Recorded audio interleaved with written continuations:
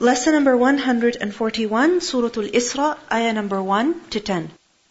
Aisha radiallahu anha, the wife of the Prophet sallallahu alaihi wasallam, she said that the Messenger of Allah used to fast until we would say he does not want to break his fast. Meaning he would continue to fast one day after the other until we would think that he's not going to take a break at all. And then he would not fast until we would say he does not want to fast. Meaning many days would go by and he would not fast at all. And he used to recite Surah Bani Israel and Surah Al-Zumar every night. So Surah Al-Isra or Surah Bani Israel is one of those surahs that the Prophet ﷺ regularly recited. How regularly? How often? How frequently did he recite this surah? Every night. This is a sunnah of Rasulullah ﷺ. Surah Al-Isra is a Makki surah. It has 111 verses. And Ibn Mas'ud radiallahu anhu, he used to say about Surah Bani Israel, Surah Kahf, and Surah Maryam, Surah Taha, Surah Anbiya, about all of these Makki surahs, Ibn Mas'ud would say that إِنَّهُنَّ مِنَ الْعِتَاقِ الْأُوَلِ وَهُنَّ مِنْ تِلَادِي. These surahs are amongst my first earnings and my old property. And in fact, they are my old property. Meaning these surahs are one of the first surahs that I learned, and they're like my old treasure. I've always had them. And notice that when you have something for a long time, your first earning, think about your first job, your first paycheck, and what you bought with that paycheck. You value it. It has a lot of value to it. You're attached to it. So he said, these surahs, they are like my old treasure. And Surah Bani Israel is one of those surahs. So this shows to us that Surah Isra is a Makki surah, and it was revealed towards the end of the Makki era. And you know that at the beginning of the Prophet ﷺ's prophethood, yes, there was opposition, but it wasn't that severe. But over time, the opposition, it became worse and worse, to the point that towards the end of the Meccan period, what happened was that it was not safe for the Prophet ﷺ to live even in Mecca. Already he had sent many Muslims out from Mecca, to Abyssinia, not just once, but twice the Muslims migrated to Abyssinia. And then he had already sent Muslims to Medina also. So you can imagine what the state was in Mecca for the Prophet ﷺ. Now, just imagine, if you are living in a situation where you're not just suffering from financial problems, you're having a lot of social problems also, friends are turning into enemies, relatives are turning into enemies, your social circle is basically disintegrating, people who used to admire you are now attacking you. Imagine how much difficulty you would be living with. Each day was difficult. And in the midst of this great trial that was not seeming to end at all, what happened? Allah subhanahu wa ta'ala gifted the Prophet ﷺ with the blessing of Al-Isra wal-Mi'raj. A trip to Jerusalem and a trip to the heavens above. Why? Because when you're going through a tough time, a trip, even if it's very short, is very, very refreshing. You get a nice break, and at the same time you get to learn so many things from the trip that you've taken. And the trip that the Prophet ﷺ took was where? To Jerusalem and to the skies above. Al-Isra wal-Mi'raj. And when the Prophet ﷺ returned from Mi'raj, he returned with the gift of Salah. The gift of Salah. Because that gift was not sent down. The Prophet ﷺ was called up to the heavens in order to receive that gift. In order to receive that command. And during this journey, during this trip, the Prophet ﷺ was made to see many, many amazing things also. So, by seeing Jannah, by seeing Nar, by seeing Buraq, by seeing Jerusalem, what happened was that his faith, it became even more stronger. And the thing is that when you are facing so much opposition, what you need is certainty and conviction. And with this trip, the Prophet ﷺ, he became stronger in his yaqeen. So the surah begins, Bismillahir Rahmanir Rahim, Subhanalladhi asra bi'abdihi laylan min al-masjid al-harami ila al-masjid al-aqsa. Subhana, glorified, exalted is He. perfect is He. Who? Allah subhanahu wa ta'ala. Who is He? Alladhi, the one who, asra, He took by night. Asra is from the root letters, Sin, Ra, Ya. From the word Isra. And Isra is to travel during the night. To travel at night. So Allah subhanahu wa ta'ala, asra, He made to travel by night. Who? Bi'abdihi, His servant. Meaning during the night, the Prophet ﷺ was taken for a trip. Laylan, again layl is mentioned separately to emphasize that this trip began in the night and ended in that same night. A very short trip. Laylan, within one night. And this is the reason why Allah subhanahu wa ta'ala says, Subhana. Because Subhan, when we say Subhanallah, what does it mean essentially?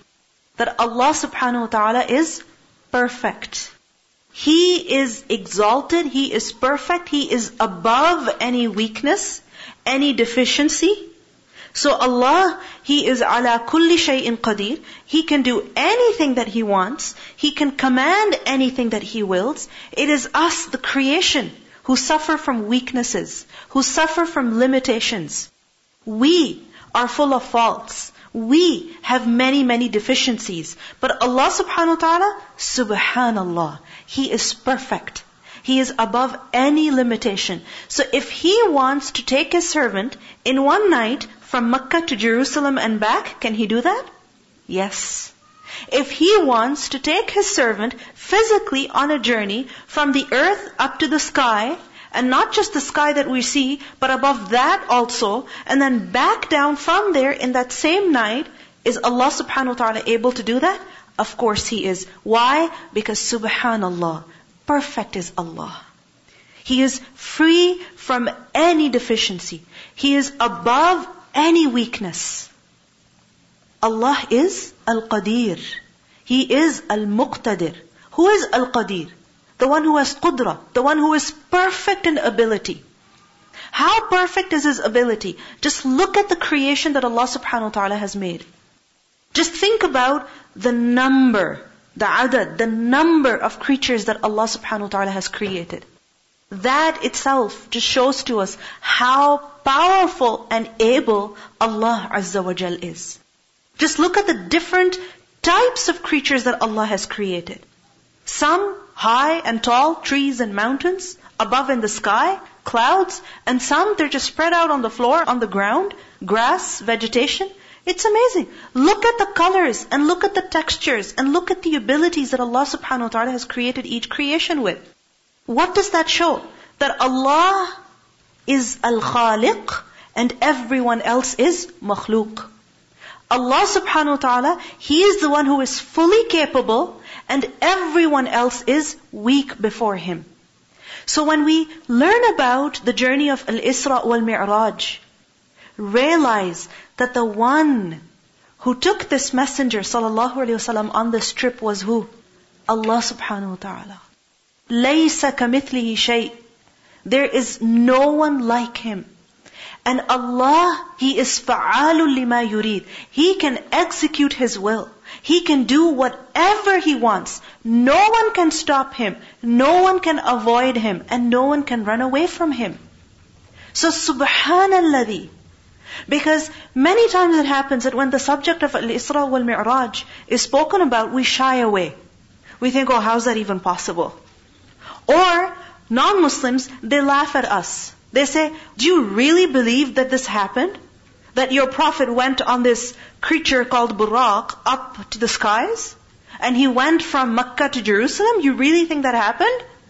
People laugh today, they mock today, and they mocked even at the time of the Prophet ﷺ. They were amazed that what are you talking about? You went to Jerusalem and back in one night? How's that even possible? How is it possible? Give me the answer. How is it possible? Because Allah subhanahu wa ta'ala made it happen. Allah made it happen. And who is Allah? Subhanalladhi. He is perfect. He can do anything. Think about it. Can you go on a weekend from Canada to Jerusalem Friday night and return Sunday? You can technically. People do that. They just go to Jerusalem for just the weekend and they're back. How can you do that? Because you sit on a plane, direct flight, or one stopover or something, and you get there. You just go to Bayt al-Maqdis or to Masjid al-Aqsa and you just come back right away. You can do that. You'll be exhausted, but you can do that. How is it possible for you? Because alhamdulillah, we have airplanes today. And airplanes, they fly really, really, really fast. Well, you know what? The buraq, it can move even faster than that. It can move even faster than a rocket. It can move even faster than an airplane. Why? Because Allah subhanahu wa ta'ala, who gave us the ability to make airplanes, is the one who created buraq also. So He can do anything. He can execute His will. This is why the surah begins with Subhan, the glorification of Allah, the perfection of Allah subhanahu wa ta'ala. Subhanalladhi asra bi'abdihi. And notice the word abdihi, with his servant, meaning the Prophet ﷺ was physically taken on this night journey. Physically. It wasn't that he was sleeping and in his dream he went on this journey. No, physically, bi'abdihi. This was a physical journey. Laylan, by night. From where to where? Min al-Masjid al-Haram, from the sacred masjid. What is Masjid al-Haram? It is the Kaaba, right? The Kaaba, around that entire area is what? Haram. Sacred place. And it is a masjid. It is a place of sajda. It is a place of worship. So Masjid al-Haram is the masjid in Makkah. And the Prophet ﷺ, where did he live? In Makkah. So Allah took him from Masjid al-Haram by night ila al-Masjid al-Aqsa, to the masjid that is Aqsa. Aqsa is from the root letters Qaf, Sad, Wow. And Aqsa literally means farthest, meaning that which is really, really far. Because long time ago, during the time of the Prophet ﷺ and even before, and for many years after, when people would go from Mecca to Jerusalem, it would take them 40 nights. How long would it take them? 40 nights. So, the masjid over there, built by Sulaiman alayhi salam, of course it was important. However, because it just seemed so far, do you understand what I mean? It seemed far. And this is why the Arabs, they didn't go there that much. So it was known as Masjidul Aqsa. And from that point onwards, the masjid is always called Al-Masjid Al-Aqsa. And where is Al-Masjid Al-Aqsa? In Jerusalem, in Palestine. But Al-Masjid Al-Aqsa, how does Allah describe it? Alladhi, it is that which barakna, we have blessed, we have placed barakah. Hawlahu, around it. Meaning not just that very masjid, but its entire surroundings, what are they? What are they? Blessed. Allah subhanahu wa ta'ala has specially blessed that masjid and its surrounding area. Just as the haram, the Kaaba itself is sacred, but not just the Kaaba, not just the four walls of the Kaaba, but the area around it. Right? The entire area is known as haram. Likewise, Masjid al-Aqsa, not just the masjid, but the area around it is Mubarak. It is blessed. How is it Mubarak? How is it that Allah subhanahu wa ta'ala has placed barakah in it? In many ways. In the worldly sense, and also by giving it religious significance. In the worldly sense, that land is amazing. It's so fertile. What grows over there, you know the difference. I mean, the fruit or the vegetables that do come from Israel, okay? And I'm sorry, I have to say Israel, even though you don't like, because that is what it is. Meaning that's what people call it, that land today. The fruit that does come from there, you know what good quality it is of. And this is why it is sent all over the world. And this is why if it's boycotted, what happens? Right? The other day, I saw some pomegranates at the grocery store. So I picked them up. And when I came home, I was, peeling it, and it was delicious. And I saw the sticker, and it said, produce of Israel. I was like, Inna lillahi wa inna ilayhi raji'un. But, I comforted myself. Never mind, it came from a Mubarak land. Yes, I don't want to give business to them. That's a different story. However, it has come from a Mubarak land, from a blessed land. Allah has put barakah in that land. So what grows over there, what grows in Palestine, what grows in this holy city of Jerusalem, it is really good. It is really good. Its taste, its color, its texture, everything is amazing. And the pictures that you see of Jerusalem, just imagine the population of that city. And just imagine the many times that violence has broken out in that city. But despite that, what do you see in that city? Trees. Trees that are hundreds of years old. Outside the city also, what do you see? Greenery. Because barakna hawlahu. Allah subhanahu wa ta'ala has chosen that land. He has preferred it over other lands. Barakna hawlahu. And also, this place is not just full of barakah in the worldly sense, but also in the religious sense. That this was the home of so many prophets. So many prophets. Ibrahim a.s., his son. Who was his son? One was Ismail a.s. And where was he? In Makkah. Who was his other son? Ishaq a.s. And where was he?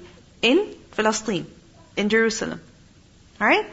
And what happened? When Yusuf a.s. was in Egypt, and eventually his entire family moved to Egypt, the Bani Israel, they basically started off where? In Egypt. And Fir'aun oppressed them. And what happened? Musa a.s. came to free them. And when he freed them, what happened? He took them through the desert, back where? To their home. And what was their homeland? Jerusalem, Palestine. But what happened? They refused to fight the people who had taken over that land, the Amalika. And remember that the Jews said at that time, "O Musa, you and your Lord go fight, we are sitting right here." So then what happened? That land was forbidden to them for a very long time. That entire generation, when it finished, a new generation came about. They went and fought and basically reclaimed their land. Then what happened? Years later, Dawood a.s., he became the king. Then his son Sulaiman a.s. became the king. Sulaiman a.s., you know that he was no ordinary king and no ordinary prophet. He had armies of not just people, not just birds, but even jinn. And he would make the jinn work. A lot. And he would make the jinn construct buildings. And of the structures that he made the jinn build, it is said that the masjid, which is known as the Temple of Solomon till today, was built by Sulaiman alayhi salam. Alright? And that was basically the qibla of the Yahud. That is where they prayed and that is what they faced in their ibadah. So, Al-Masjid Al-Aqsa. What masjid is this? The masjid that was originally built by who? Sulaiman alayhi salam. The Temple of Solomon was destroyed many times, as inshallah you will learn in a few minutes. So, the Prophet ﷺ was taken to Masjidul Aqsa. And Sulaiman a.s. is the one who had built that masjid originally. And after him, what happened? So many prophets came in Palestine, in the land of the Jews. Right? Like for example, many years later, Zakaria a.s. came. Yahya a.s. came. And Isa a.s. was also there. So, الَّذِي بَارَكْنَا حَوْلَهُ.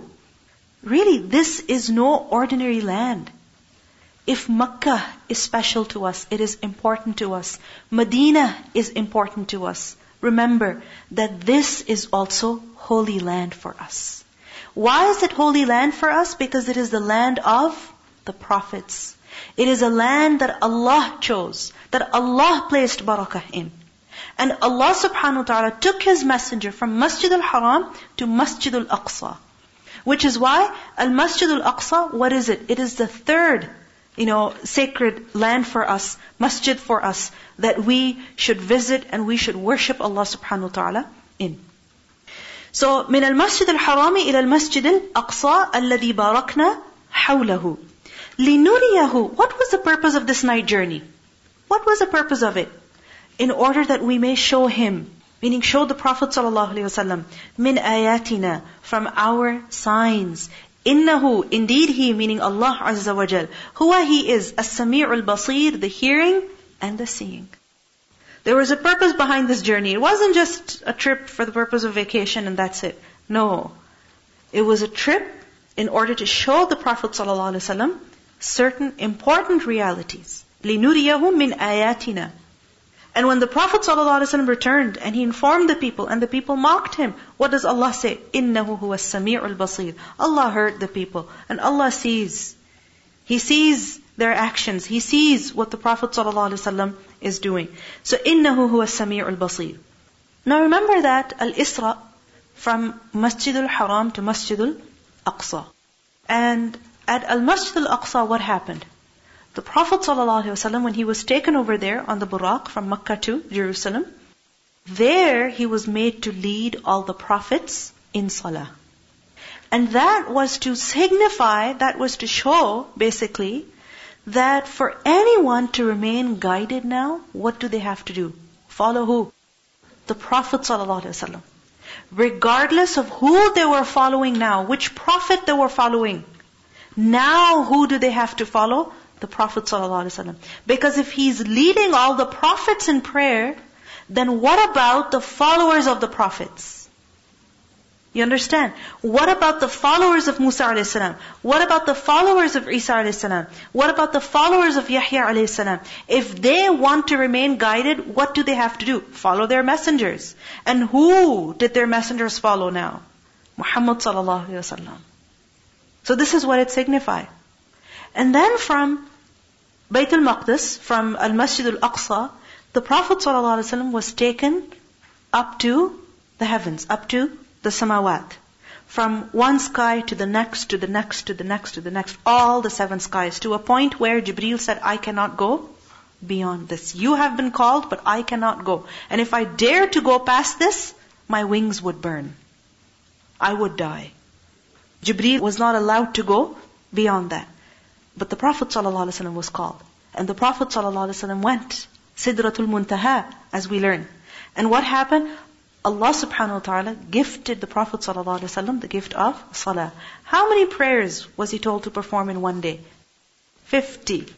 The Prophet ﷺ, he was abd, a servant, who was really the best servant. Without any question, without any hesitation, he accepted and he went. And when he met Musa a.s., back on his way down, Musa a.s. said, no way. Go back and ask for a concession. Because your people won't be able to perform 50 prayers in one day. So the Prophet ﷺ went back many times at the encouragement of Musa a.s. And what happened? He returned with 5. And it was announced that whoever performs these 5 prayers, he will be given the reward of performing 50 salawat. Remember that when the Prophet ﷺ went on this night journey, the first part of this journey from Makkah to Jerusalem, it's known as Isra. What is Isra? Night journey, night trip. And from Jerusalem up to the skies and back to Makkah, that is called Mi'raj. And what is Mi'raj? Ascension. To go high, to go up. And remember that when the Prophet ﷺ went on Mi'raj, he did not see Allah subhanahu wa ta'ala. He heard Him, he spoke to Him, however he did not see Him. So لِنُرِيَهُ مِنْ آيَاتِنَا. And in this journey, the Prophet ﷺ was shown many ayat. He was shown Jannah, he was shown Nar. He was shown many amazing things. Why? What was the reason? To develop yaqeen. Because seeing is believing. If you've seen something yourself with your own eyes, your level of conviction is really high. And then you can convey with confidence. And if you haven't seen something yourself, if you have not examined it yourself, then it's difficult for you to convey. So the Prophet ﷺ, his iman, his yaqeen, had to be strong and certain. And this is the reason why, لِنُرِيَهُ مِنْ آيَاتِنَا, he was taken on this trip, made to see all of these amazing ayat. And Allah says, إِنَّهُ هُوَ السَّمِيعُ الْبَصِيرُ. So, Al-Masjid Al-Aqsa, a little bit about it, because generally when we see a picture of a blue masjid with a golden dome, we think that is Al-Masjid Al-Aqsa. Remember that when the Prophet ﷺ went to Jerusalem, at that time, were there any Muslims in Jerusalem? No. Okay? So, the masjid over there was which one? What masjid was it? The masjid that was, like I mentioned to you, originally built by who? Sulaiman alayhi salam. The temple of Solomon. Now, this entire area that you see, this is known as the Temple Mount. Alright? And this Temple Mount is the holiest Jewish site. Okay? I mean, this is the most holiest place for the Yahud. As you can see in this picture, there is the Dome of the Rock, okay, with the golden dome. And towards the bottom of this picture, you can see Al-Aqsa Mosque. That is Al-Masjid Al-Aqsa today. Alright? Which was built by Muslims later on. And as you can see on the side of it, Solomon's stables. Okay?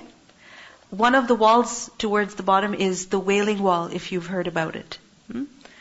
So this entire area, the Temple Mount, which is known as Haram al-Sharif. What is it called? Haram al-Sharif. This entire area is haram. Haram for us also. It's not just the Jewish holiest site, but for us also this is haram. It's a sacred place. And the Prophet ﷺ was taken over here. Now which exact location over here? Allahu A'lam. But many Muslims, they say that the rock, the big stone, the big rock, which is in the dome of the rock, that is where the Prophet ﷺ ascended from for the Mi'raj. Next picture, please. So as you can see over here, the building with the golden dome, that is Dome of the Rock. Dome of the Rock. Okay? And towards the bottom again, you can see Al-Aqsa Mosque. It's very, very small in this picture. Okay? Next picture, please. This is Masjid Al-Aqsa. Closer look. And this is how it looks like today as well. Al-Masjid Al-Aqsa. This is another picture of Masjid Al-Aqsa. As you can see, the dome of this masjid is grayish blue. This is Dome of the Rock. Okay? And in this Dome of the Rock, this dome is basically, as you can see the inside of the dome, it is above a rock. And this rock, under it is some cave, which is very, very important to the Jews. However, the Muslims believe that from this rock, the Prophet ﷺ was taken up to the heavens for the Mi'raj journey. So, Subhanalladhi asra bi'abdihi ليلا من المسجد الحرام إلى المسجد الأقصى الذي باركنا حوله لنريه من آياتنا إنه هو السميع البصير. Indeed, Allah is hearing and seeing. وآتينا موسى الكتاب. And we gave to Musa a.s. the scripture. I'm not going to go into the details of the journey of Isra and Mi'raj because I know that you've studied it in Sirah. Alhamdulillah. وآتينا موسى الكتاب. And we gave to Musa the book, the scripture. Which book was given to Musa a.s.? The Torah. وَجَعَلْنَاهُ. And we made it, meaning the Torah, hudan, a guidance, لِبَنِي إِسْرَائِيل, for the children of Israel. The Torah was given to Musa a.s. for the guidance of who? Bani Israel. That even when the messenger is gone, the people continue to take guidance from where? From the book of Allah, from the Torah. Hudan. It was a guide. The Quran also is a guide. For who? Hudan linnas. It's a guide for all people. But the Torah specifically was instructions for who? The Bani Israel. And what was the main message of the Torah? The main message. أَلَّا تَتَّخِذُوا مِن دُونِي وَكِيلًا. That you, meaning O Bani Israel, do not take other than me, meaning other than Allah, as a wakil, as someone to trust and rely upon. This was the message of Torah, that rely upon Allah alone. What message does the Quran give? Similar. Rely upon Allah alone, meaning worship Him alone. Believe that He is the greatest. Believe that He is the most powerful. Believe that He is the most deserving of your gratitude, of your obedience, of your servitude. Because who do you trust? Who do you trust? Someone who has power. Right? Someone who's reliable. Someone who is capable. Someone who deserves to be relied upon. That is the being whom you rely upon. So when Allah subhanahu wa ta'ala says, do not rely upon anyone but me, What does that show? That you must believe about Allah that He is ala kulli shay'in qadir, that He is the most powerful, that He is the most deserving of your servitude, of your obedience, of your love, of your fear, that you must believe in Him and must worship Him.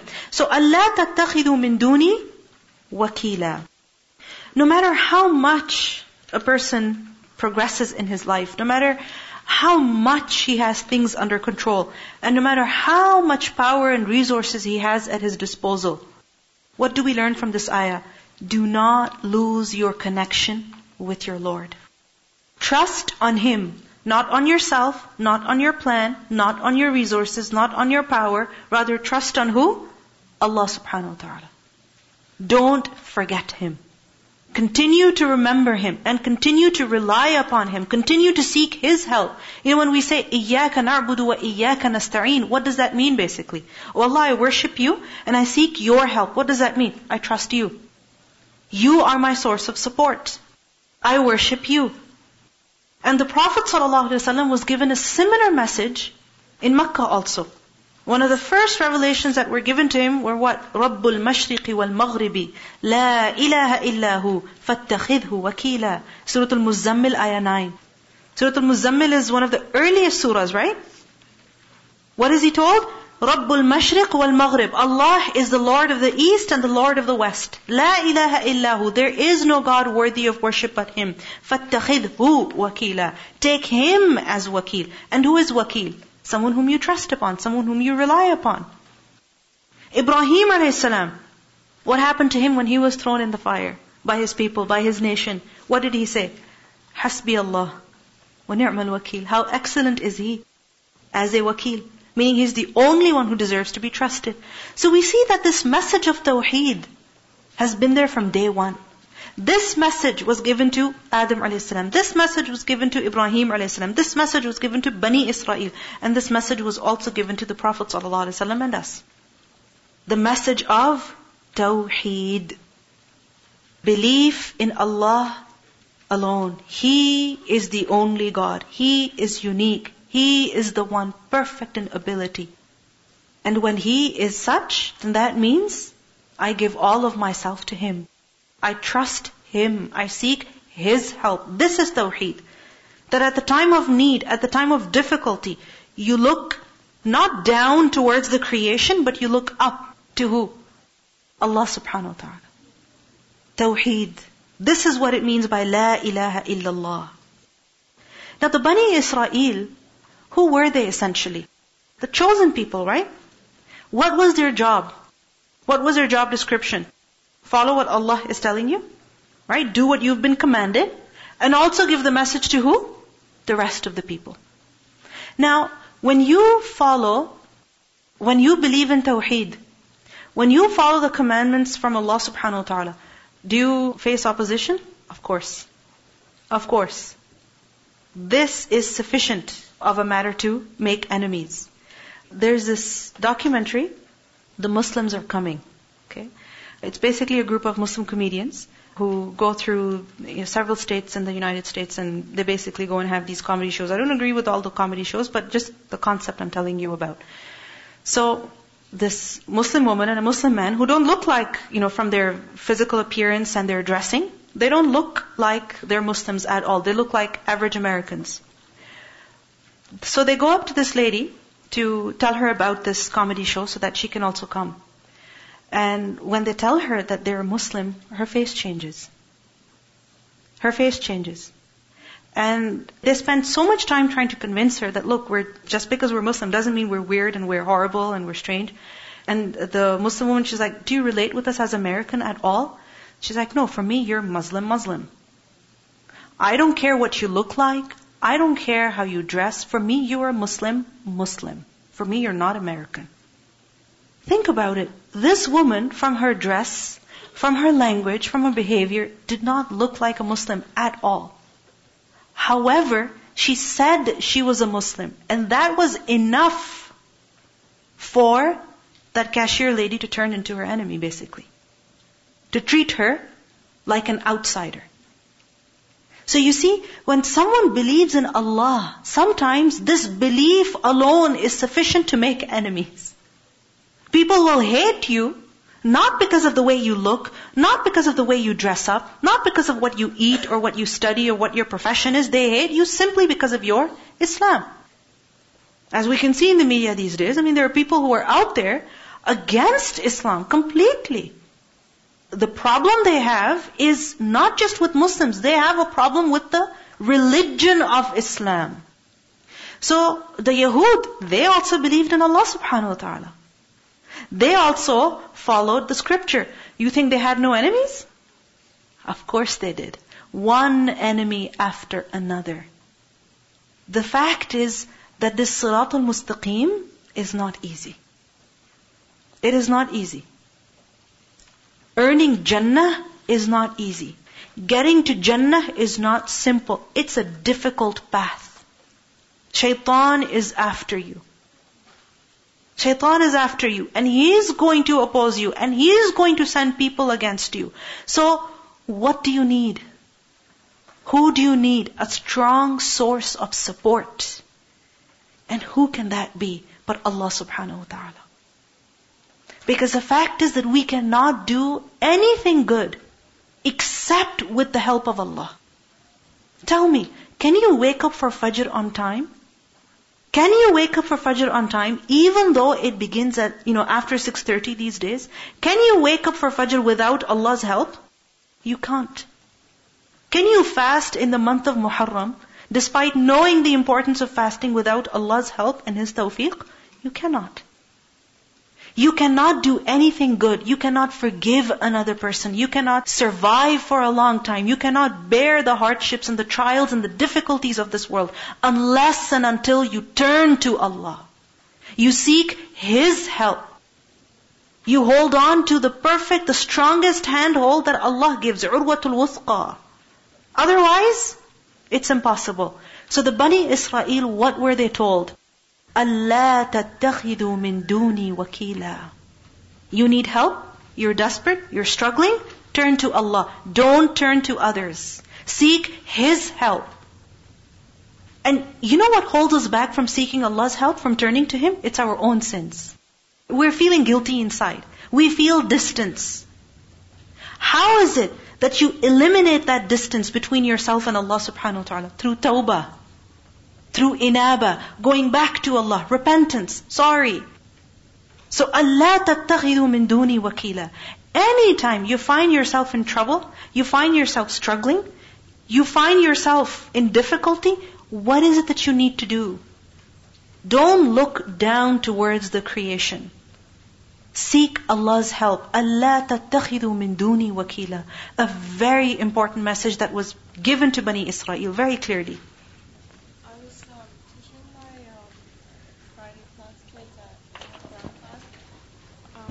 About the dua for wudu, right? Allahumma ja'alni min at-tawabin wa ja'alni min al-mutatahhirin. And I was telling them that, the significance between, the two words, tawabin, mutatahhirin, why are they mentioned together? Because through tawbah, we can become pure. Exactly. Assalamu alaikum. There's an image that a lot of people have been sharing on Facebook that I thought was good to share. A lot of Muslims think it's all or nothing. You either do everything that Allah's commanded you or nothing. If you're not doing everything, then you feel like you're not good enough to do anything. And it says in the image that that's from shaitan. He wants you to feel that you should just give up. So even if basically the message is just do as much as you can and do tawbah and be sincere with just keep trying basically. Because if you don't seek His help, if you don't turn to Him, then what other option do you have? Turn to the creation. And the creation, what happens? You rely upon them, they deceive you. You make a treaty with them, they break it. You take their promises, you take their word, and they go against it. They, give you confidence and then they disappoint you. Right? So, Allah tattakhidhu min duni wakila. Let's listen to the recitation. بسم الله الرحمن الرحيم سبحان الذي أسرى بعبده ليلا من المسجد الحرام إلى المسجد الأقصى الذي باركنا حوله لنريه من آياتنا إنه هو السميع البصير وآتينا موسى الكتاب وجعلناه هدى لبني إسرائيل ألا تتخذوا من دوني وكيلا